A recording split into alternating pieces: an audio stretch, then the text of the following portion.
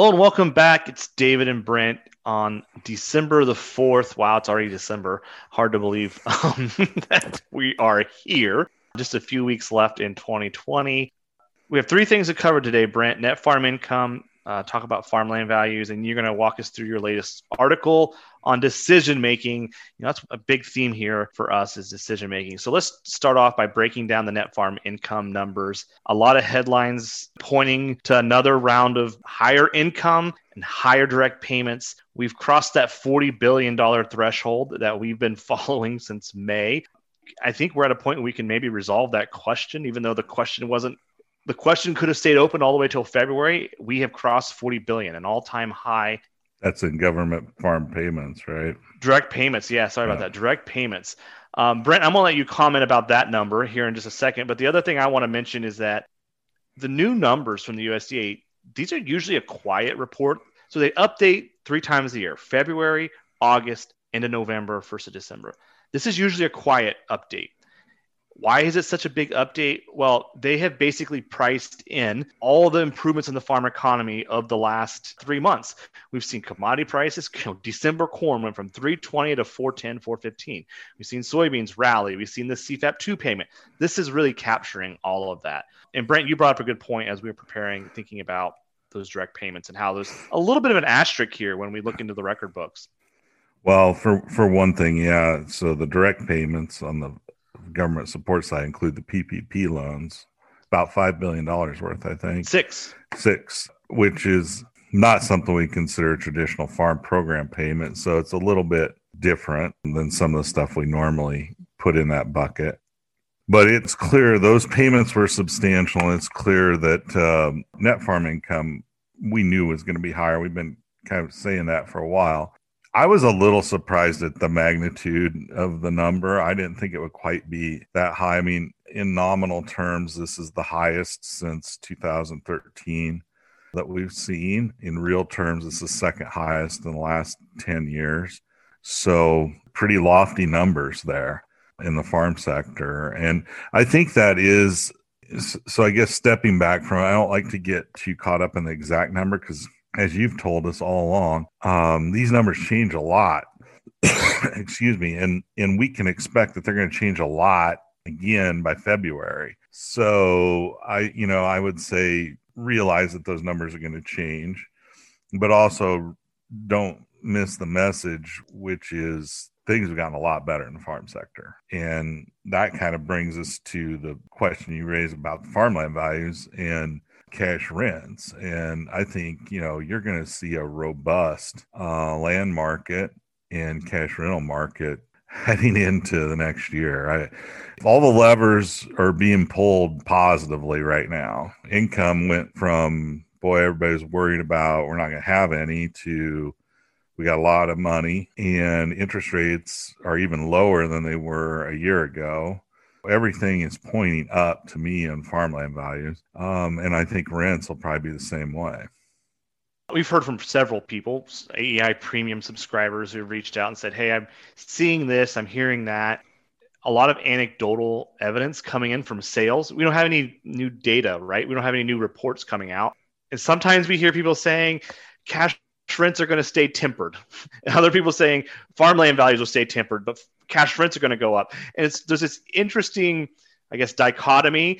There's a lot of pent-up enthusiasm. Some people are telling it comes from the rent. Some people are saying it's coming on the farmland value, sort of this capitalization rate. But I think to your point, Brent, both of those are trending the right direction. And I think that's going to be a really big thing to keep an eye on. I think it's going to be a hot market. I think that's going to be it's going to be something we haven't seen in a while. And it's going to be a big, big unknown for the next few months. But I think producers are going to have to think about that as they go to renegotiate bids or make new bids. Right. I think the equipment market's the same way. I mean, if you could go to a live auction today, I think you'd see some pretty robust live bidding. Of course, now it's all online, but equipment market is going to be hot. Everything, I think, is heating up. There's a lot of stimulus, as so to speak, sloshing around in the farm economy. We wrote the Whiplash article. I think that's way of kind of referring to it as stimulus. You got a lot of government money, you got a lot of now commodity money in the market, and an outlook for 2021 that is as positive as we've had for a while. So I think you got a lot of bullishness. The thing I think to keep in back of everyone's mind is that what are December 2021 corn prices right now on the Board of Trade? They're about, I don't know, 408, 409, I think the other day when I looked. That is not a number that normally would cause me to think everybody's saying, hold on, things are going to be a lot better. So it's kind of interesting. We've got all this kind of stimulus in the cake. And then you kind of look at those prices and go, well, those aren't numbers that should cause a lot of exuberance. I mean, obviously better than the past. But I mean, the crop insurance price has been right at $4 the last 2 years. We're not significantly higher on new crop than we have on old crop, yes. So I'm going to take this one step further, Brian. Let's get in our time machine and let's go back to December last year. Okay. What was the new crop bids a year ago? $4 a bushel. They are not that much different. What was going on with China? Phase 1 trade agreement was coming around the corner. There were uncertainty about the China situation, right? And I think today there is still uncertainty. We don't know what the next administration is going to do. It looks like there might be some stability, maybe more stability, but there's uncertainty about that. And so oh, by the way, a year ago, we were telling people you can't count on another round of ad hoc payments. And so here we are again today, $4 corn, uncertainty about China, don't count another round of ad hoc payments. We have no idea what's going to happen once we tear the calendar sheet and move to the next year. But this fundamentals, they're improved, right? There's some improvements, but not maybe as much as what we're seeing in the actual behaviors or sentiments that we're measuring and observing. I think it's been so bad for so long that when things all of a sudden break to the upside, it feels so much better. I mean, attitudes are just so much better. And so I'm not trying to throw cold water on all of that. I think it is better, and the fundamental situation is better than it was last year at this time, especially in soybeans. Yes. So there's reason for optimism, but sometimes it's okay to, I think, step back and just try and really assess where things are at. And I think that's useful. So there's an Ideas That Make Us Better that was up a couple weeks ago. And I forget the title, but the premise was, imagine if you have a house, and on one side of the house, it was a ski lift. On the other side of the house, it was a beach. And the house temperature was 72 degrees. If you spent all day on the ski lift and you walked in the house, it'd feel warm, right? And if you spent all day on the beach and you came in, it'd feel cool. And so 72 degrees is 72 degrees, but how it feels is relevant to where you just came from. And that's your point, is $4 corn today feels a whole lot better than it did last year at this time. Now, there's some reasons why, but the relative feeling. So it's not exactly 72 to 72, right? But the idea here is we're feeling a whole lot better, and we have to keep all that in mind. We went from a really bleak outlook in August. It's hard to really capture how quickly things change in August. Brent, you and I talked about on this recording, is the USDA going to do another round of stimulus? Because we're at $3.20 corn, and we're looking at a cash price with a 2 in front of it, and that is really bleak. And the USDA was, slow, dragging their feet to make that CFAP2 announcement, and it was getting dire really quickly. Yeah. So here we are now with an entirely different set of outcomes. And then they make CFAP2, and the market switches almost literally overnight. So both payments hit almost identical, right? Cash market, grain market just explodes in a lot of areas around the country. I mean, harvest price, cash price levels are never seen before, at least here. And so it's just a really interesting time. Read that article on Whiplash if you haven't read it. I think it kind of explains it pretty well. Worth thinking about. So I want to make one comment, and then I'm going to let Brent wrap this recording up with an article he just written. If you were to look at the net farm income numbers today, and you're going to say, wow, commodity prices are higher than they were 6 months ago or a year ago, direct payments are higher, why do we have all this ad hoc stimulus, right? You're going to start to question why we have the stimulus in ag. in light of all these higher commodity prices. And you start to wonder, well, was that a good decision or not? And Brent, you're going to talk about how we should evaluate decisions. And I just want to pull the curtain back a little bit and say, keep in mind, the decision to make CFAP 1 and CFAP 2 were made in a different era than we are today. And I'm going to make a segue here. Listen to episode 5 of Escaping 1980. The parallels here. You would think that we were crafting this story. We were planning this out when we were recording all this, and we weren't. This is just the way the chips have been falling. But in 1983, a very similar thing happened. The USDA was looking down the barrel of a bad problem. They stepped in with a supply management program known as PIC, and then there was a drought, and people were really upset about why did you pay producers to not plant, and now we have not enough crop and supplies are tight. And so how do you evaluate a decision? And I'm going to let that be the segue to Brent's conversation here. And I think that's a pretty good one because it really hits on what I wrote about in the latest article about how to decide. It's just unbelievable to me, the parallels. So another plug for Escaping 19. If you haven't listened to it, I think it's worth listening to.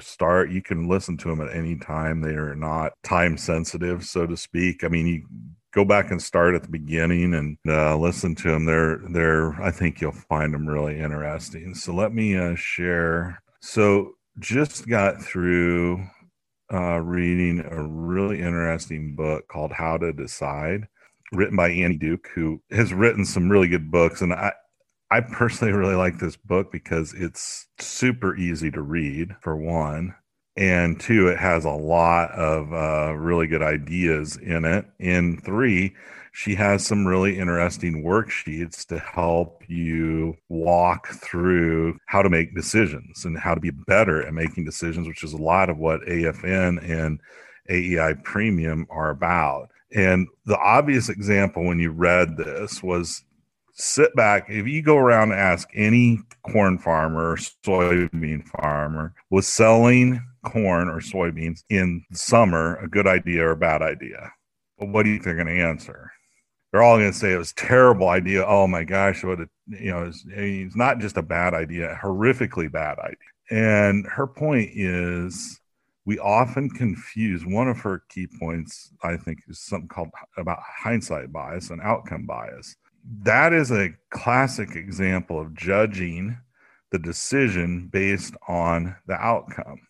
The outcome is clear. Prices for both corn and soybeans rallied tremendously since the middle of the summer. So on the outcome basis, it was a bad outcome. But it doesn't really say anything about the quality of the decision. In order to evaluate the decision, we really have to go back to what is the information we had at the time of the decision? What were the factors we were thinking about? What was our process we used to arrive at that decision? So we want to base that decision on the quality of the decision, not the quality of the outcome. And she uses this really nice box, and she's got decision quality. And, to simplify, we say we can make good decisions and we can make bad decisions. And then there's outcomes. And we can get good outcomes and we can have bad outcomes. Sometimes we make a good decision and we get a bad outcome. And that we might characterize as something like bad luck. So if you're listening on the podcast or audio, we're looking at a 2x2 matrix. And and so there's two types of outcomes, or I guess there's two types of situations for the decision quality, good or bad. And there's two types of ways we should evaluate the outcome, good or bad. And you just mentioned good decision, bad outcome. That's called bad luck. Okay. So sort of this 2x2 matrix. So go ahead. Sorry to interrupt. Yeah, no, it's a good thing. I forget about that. And, the obvious case too, is we can make a bad decision and get a really good outcome. She calls that dumb luck. You made a bad decision, but it turned out well. Dumb luck. And then bad decisions and bad luck are, that's kind of just desserts. And sometimes we think of good decisions and good outcomes, and that's an earned reward. And I think that way of thinking, it really kind of puts it in perspective, because too often we judge our quality of our decision making based on the outcome. And if we do that, we're just going to kind of flip-flop around, making probably a lot of bad decisions, because, there is a big element of chance here, and 2020 just plays that out in spades. It's not to say nobody could see that there was upside potential for the grain markets in the middle of the summer, but you also have to ask yourself, what were the implications if we had even lower prices? And if you're managing risk, sometimes you need to take some actions to kind of protect against that downside risk. And so it wasn't necessarily a bad decision to sell grain in the middle of the summer. It was a bad outcome, but it wasn't necessarily a bad decision. In order to answer that question, you have to really go back and evaluate your decision. Did you have a process? What did that process look like? What was the information you had? Was it a good decision? So just base your decision outcome, because if you do that, the lesson you might learn from 2020 is, grain price is just going to rally in the summer, in the fall. Well, that doesn't always happen either. So think carefully through, evaluating decisions in these times of uncertainty. Same thing with USDA. They did the same thing. I mean, things look bleak. CFAP 2 was needed. And then USDA realized demand was a lot stronger than we thought, and production was going to be a lot smaller than we thought. And all of a sudden, grain price rally. Well, maybe we didn't need CFAP 2. But had things worked out slightly differently, we would have been needing it big time. And then you might not have been able to get it. Brent sent me the book, so it's an important book to read. When Brent sends me a copy of it, I'm working my way through it. This matrix, quality of the decision, quality outcome, is a really important lesson, because it helps us really get critical and roll up the sleeves and recognizing that, on one hand, we can untangle the outcome from the quality of the decision. We can accept the reality that I made a good decision, but I had bad luck, right? Or a bad outcome. And on the other hand, I always kind of laugh thinking about the coffee shop that all of us sit around and chat with. All the farmers at the table we sit at make good decisions but have bad luck. But all the other jokers in town make bad decisions and have nothing but good luck. Well, that could be true, right? For a little bit. But even if you look at the business news, right? You always hear people saying like, oh, this is a bad company. They make bad decisions. They're just getting lucky. And it's sort of this question like, well, if you keep saying that for years and years, they probably are just making good decisions. And so it's really important to step back and realize there's uncertainty, right? We all make decisions and uncertainty plays out. Lady Luck flips over the card. And that's always there, but we have to be cautious of how we let that narrative impact our decision making. And we got to make sure we untangle those. Otherwise, we get the wrong signals. We trick ourselves and we shorthand ourselves, and it really limits how we can improve ourselves down the road. Another classic example of this, just in this last year, was the first CFAP payment was based on stored grain. Remember how upset people were that they didn't get a payment because they sold their grain? Well, I shouldn't sell my grain now in the future. Well, no, that's not the right way to think about that decision. That was a luck. It was a luck outcome that USDA came out with this program, which none of us, I don't think, could have anticipated in November of last year. So to use that outcome to adjust your decision making, I think is not the best advice. I think the readers of our site will find this book really interesting. There's a lot of good stuff in it, and it's easy to read. That's the thing I like about it. The problem I had with reading is I kept flipping through and reading kind of one chapter here, one chapter there. And so I've been looking up all the trees. So it's sort of a workbook, right? You can work your way through. I was looking at all the trees, and I need to go back and sort of get the 30,000 foot picture. But Brent, I'm going to wrap up on that. That is a really important lesson that you just told us, is that if we don't separate the quality of the decision and the quality of the outcome, your example there about that CFAP 1, you don't ever want to build your marketing plan into the future about this program that we've seen, I don't know, one time in 100 years of history. Like, you do not want that to be waiting in your decisions coming down the road. You just need to be able to say, man, that was a luck thing. That was Lady Chance, right? And you have to move past that. But our memories are going to put a lot of weight on that. We're going to remember CFAP 1 for years. Think about the PIC program in the 80s. We're still talking about that, right? We're going to be talking about CFAP and MFP for the rest of our careers. But step back, it's only a small sliver. We'll recognize we shouldn't use those examples to build our plans. And I'll wrap up with that.